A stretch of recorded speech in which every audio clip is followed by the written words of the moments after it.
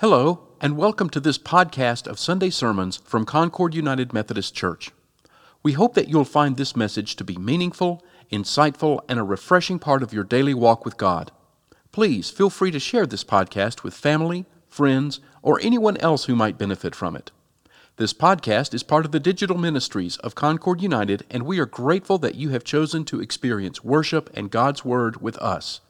For more information about Concord United and its ministries, please visit our website at concordunited.org. It's wonderful to be able to share with you today. Today we're concluding our sermon series called Why Church, and we've talked about how it's church that shows us how to accept and share Christ, how to serve others, and also it's this community of faith that God has charged with teaching us where to find our hope and helping us grow towards God and grow in faith every day of our lives. There's so much hope we see. It gives me so much hope to see what the preschool's done for 60 years. It gives me so much hope to see the sacrifices our veterans make, which we have celebrated this week and continue to celebrate. And also there's another thing that really gives me hope, and that is seeing the heart that you have for serving others and our community. We have a group that's been away and is on their way back this weekend. They may be tuning in online. We want to say hi to them. They were our apple butter team. They went to Virginia, and we have this mission trip every year. We go to Virginia, we make apple butter, we bring it back, and we sell it, and it funds a lot of our community missions. It helps fund. And I actually received a text from them suggesting that they knew that as pastors, we always like to increase worship attendance. And they said, have you thought of communion with apple butter? But I think we have some pictures of them. So they're away, they're on their way back. So we want to say hello. We want to say how thankful we are for you guys and hope you're having a safe trip and that you've just had a blessed weekend. And would encourage any of you, if you have the chance, it's amazing. You get to engage in an ancient Appalachian tradition together and just have a weekend full of worship and Bible study and fellowship and fun. It's really something else. And when you're there, and sometimes you might find this, when you're around people like that, when you're in certain settings, it's easy to find hope.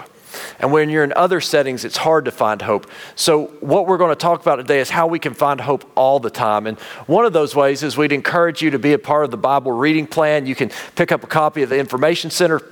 You can also find it at concordunited.org/Bible along with a daily devotion. But being in God's Word every day really points us in the right place to find hope, because what we find is that our world often points us in the wrong place. Generally, our world tells us you need to find hope in yourself, right? In your own smarts, in your own willpower, in your own strength, in your own toughness, in your own talent, in your own determination. That's where you should look to find hope. And let me tell you, strength, wisdom, toughness, willpower, that's all great, right? That's what we hope young people learn as they grow and as they develop. But you get to a point in life where you realize that sometimes believing in yourself just isn't enough. Like you need to believe in something more. If you ever go on the apple butter trip, you'll find that out. Because what you do on the apple butter trip is you learn the ancient old Appalachian way of making apple butter, which is the correct God-given way, right? If you've ever been to a restaurant and they've given you like apple butter made in a factory, it's awful. It tastes like applesauce with a little syrup mixed in. But we make it the old way. We get the cauldrons out and we light a wood fire underneath them, and we do all the old stuff. And sometimes we'll run into other people and they'll say, yeah, my church, we make apple butter. And we'll be like, oh, really? And they'll be like, yeah, we use Red Hots for it. And we're like, oh. And we're sitting there going, well, Jesus, please have mercy on these folks. We use 3 ingredients because Jesus intended 3 ingredients. We use apples, we use sugar, we use oil of cinnamon. And when you go, you learn how to do it from someone who's done it for decades, right? And they learned how to do it from someone who had done it for decades. And they learned how to do it from someone who had done it for... So it's this ancient tradition, beginning with settlers in Appalachia, that's been passed all the way up to us. You'd never figure it out on your own, right? And we're told to find hope just by believing in yourself. But sometimes you need wisdom beyond yourself. It's not enough on your, I think about any of the most important things in my life, there's no way I can do them on my own, right? Without strength and wisdom from somewhere beyond myself. I took wedding vows. I didn't just pledge to stay together. I pledged to honor and to cherish every day in sickness and health, for better or worse. Oh my goodness. Like, I need help beyond my own to do that. And I'm pretty sure that my wife was counting on that I would have help beyond my own, or I don't think it would have been a very helpful covenant for her, right? I think about raising kids, right? Like, I talked to someone before we had kids, and I was like, how do you know when you're ready to raise kids? And they're just like, you're not. Like, please, every 2 years, you got to learn a whole new stage and whole new way. And raising kids takes parents, it takes aunts, uncles, grandparents, teachers, coaches, mentors, Sunday school teachers, youth counselors. Right? You're not going to figure that out just on your own. And then, like, I'm up here preaching a sermon to you, right? Friends, if I tried to think, well, I can just figure out on my own something good to say that will help people to hear, oh my goodness, if I ever get up here and that's what I've done, like, you should seriously sleep through it. You just should. You would get more out of it. No, I'm looking at the Bible, wisdom from those who've come before, and I'm praying for the Holy Spirit to help inspire from this wisdom, wisdom for today and for living faithfully today. Help from beyond yourself. Believing in yourself is great in a lot of circumstances, but it's not always enough. I want to tell you as Christians that our hope, if you remember, if you were with us a couple weeks ago, we talked about Romans 5, and we talked about where our character comes from. That character comes from endurance. Endurance comes from suffering for a good purpose. And when we've suffered on purpose for a good purpose, that develops character. And our hope comes from our character, but it only comes from our character when our character has become the character of Christ. We're going to read that in just a moment. And that's the work God's doing in us. And I want to remind you of another verse real quick. Philippians 1 verse 6, it says, he who began a good work in you, who began building that holy character, that Christ-like character in you, will bring it to completion, right? That's where we get our hope, is God's mission, God's presence, God's faithfulness, the character of Christ. And that's where our hope comes from. And then when our character starts becoming like Christ's character, then we begin to access that hope. It's always there, but then we begin to feel it.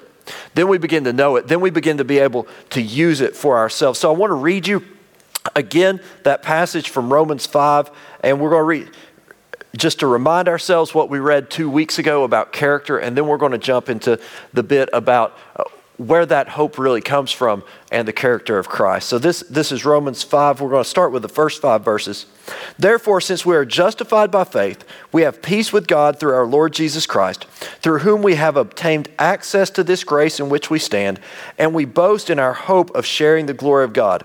And not also that, but we also boast in our sufferings, knowing that suffering produces endurance, endurance produces character, and character produces hope, and hope does not disappoint, because God's love has been poured into our hearts through the Holy Spirit that has been given to us. Okay, so again, how does God's love get in our heart? Through the Holy Spirit that has been given to us, not just of ourselves.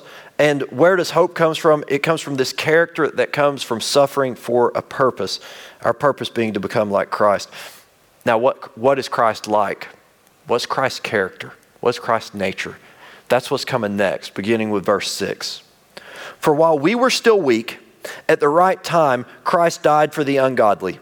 Indeed, rarely will anyone die for a righteous person, though perhaps for a good person, someone might actually dare to die. But God proves God's love for us in that while we were sinners, Christ died for us.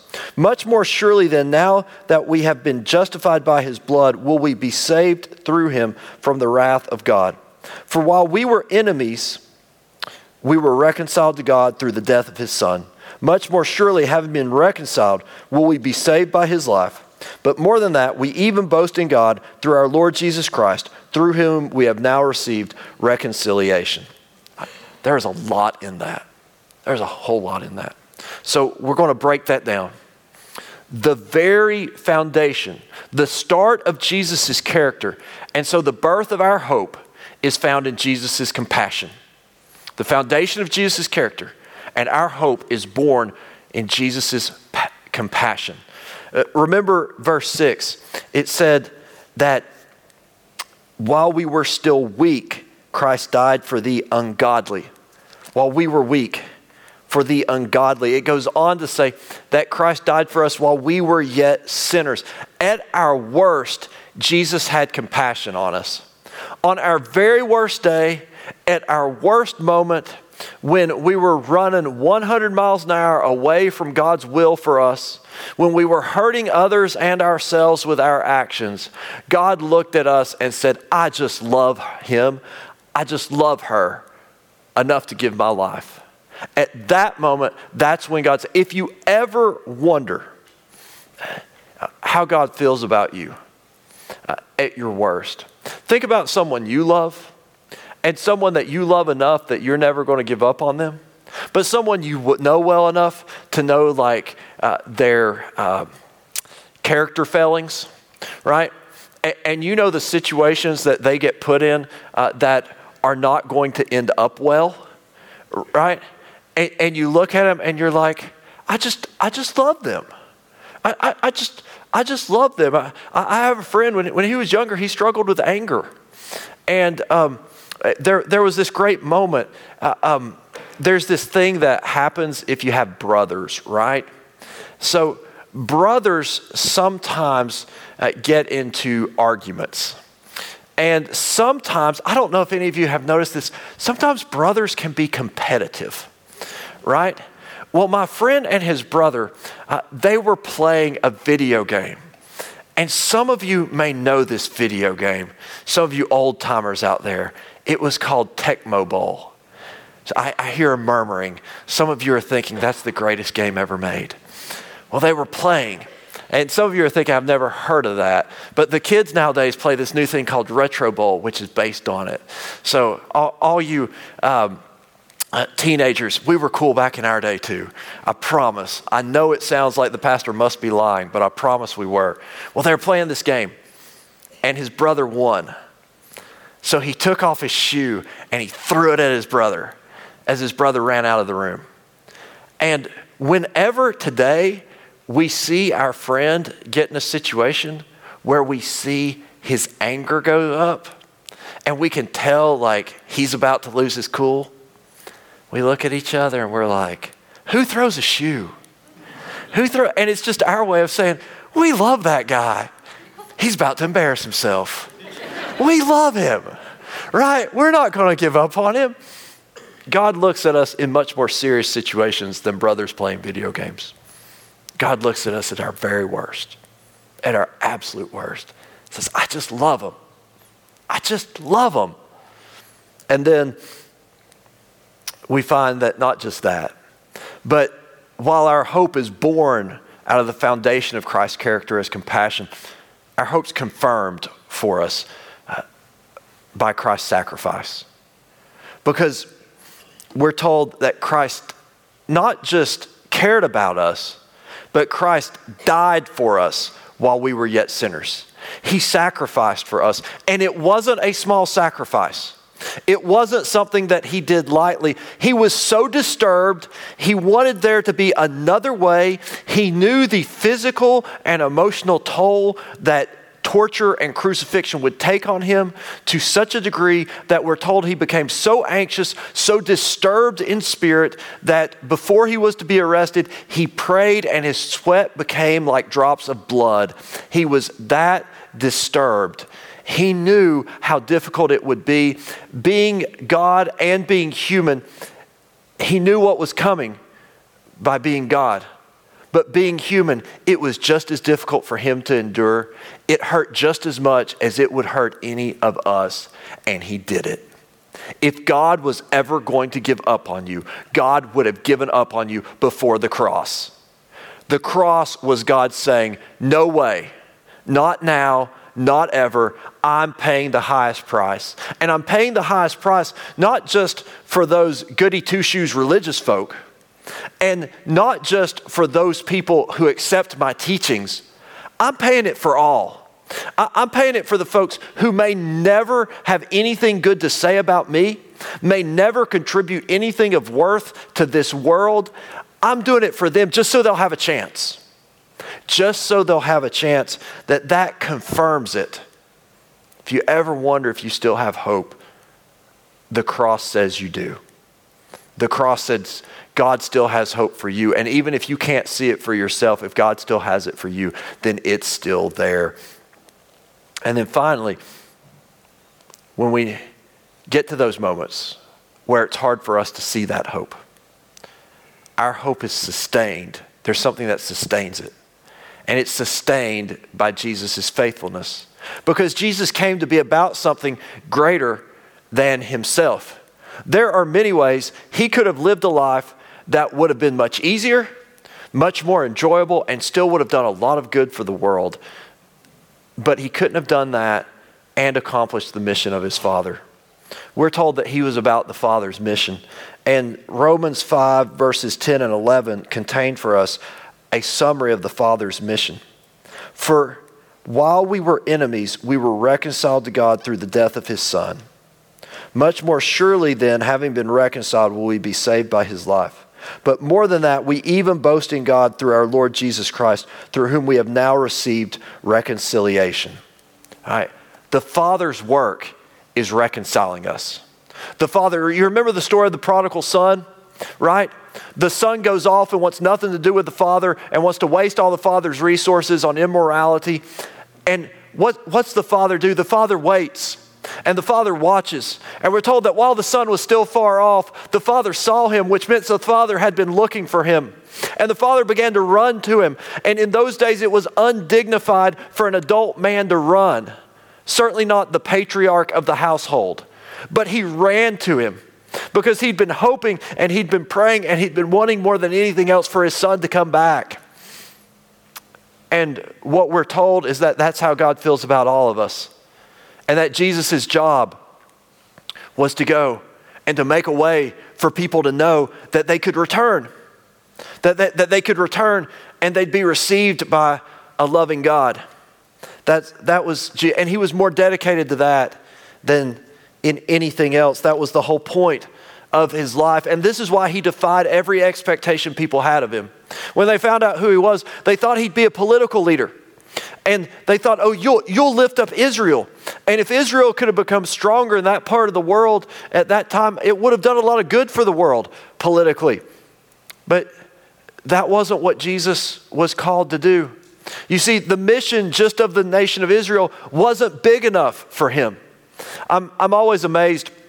We had elections this last week, and it reminded me of the presidential elections. And whenever we elect a president, once every 4 years, we talk about the job of president and the job being to defend the Constitution of the United States. And when you look at how big that job is and what it does to people, have you ever seen the pictures of our presidents, like before they took the job and after? And you're like, why would anybody take that job? Like, I cannot imagine the stress that job brings. I'm not sure there's a bigger job in the world than that job. But Jesus looked at the job of being a head of state and said, that's too small for me. That's too small for me. Because when you defend the Constitution of your country, by nature of that, you're an advocate. You have to prioritize your citizens above others. Jesus couldn't make that deal. It's like, I can't make that deal because I'm about my Father's mission for all the sinners, for all the ungodly, for Jew and Greek, for slave and free, for male and female, for all. And some people thought Jesus should have been a military leader. And they thought he'd fight and win great battles like King David did and King Saul before him, that he would be this new conquering military leader. But it was amazing. Jesus didn't do that.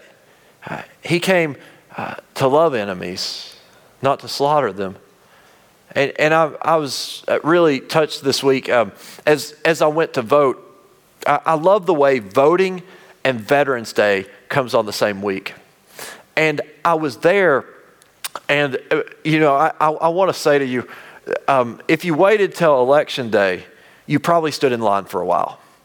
And if you voted early, you probably feel smug and somewhat morally superior to those of us who waited and had to stand in line. So enjoy the feeling.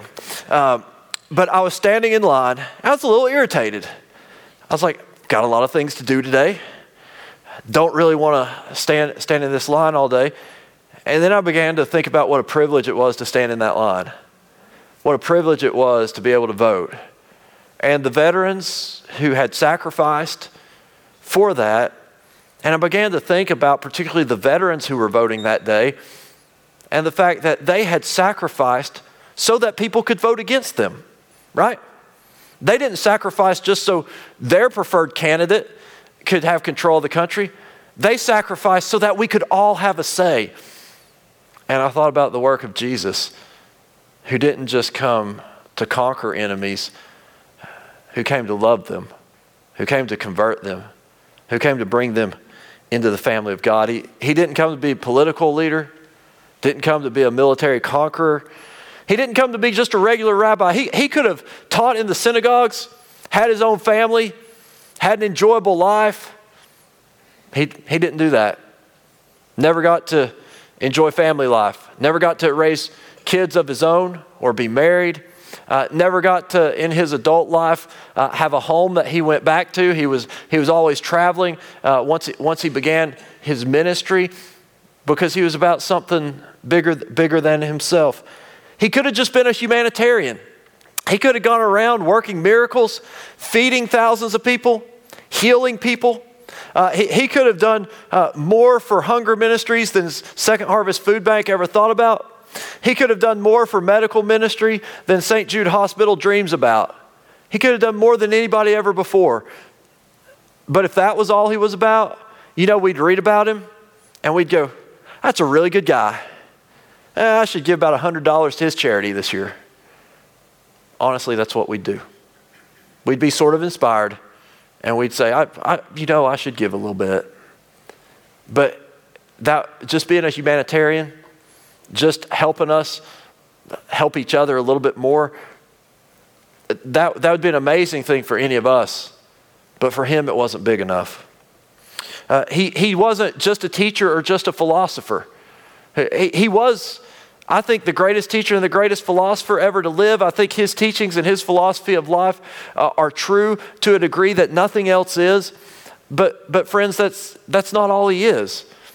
We need to learn his teachings. We need to study his philosophy. But let me ask you this. I don't know how many of you love philosophy. I love philosophy. I think a lot of our lives and our society is based on philosophy. We don't know it. It's kind of hidden beneath the surface, but I think it has a lot to do with that. I like to read philosophy. But just let me ask you this. How many of you have ever seen your life flash before your eyes while reading philosophy? Anybody? How many of you count as the greatest moment of your young adulthood Philosophy 101? Anybody? If there is one, I really want to have lunch with you because we can have some great conversations. But ultimately, philosophy is ideas that we debate and that we wrestle with. And he gave us ideas that I'll wrestle with until I go to the grave, but that's not all he gave us. He gave us himself.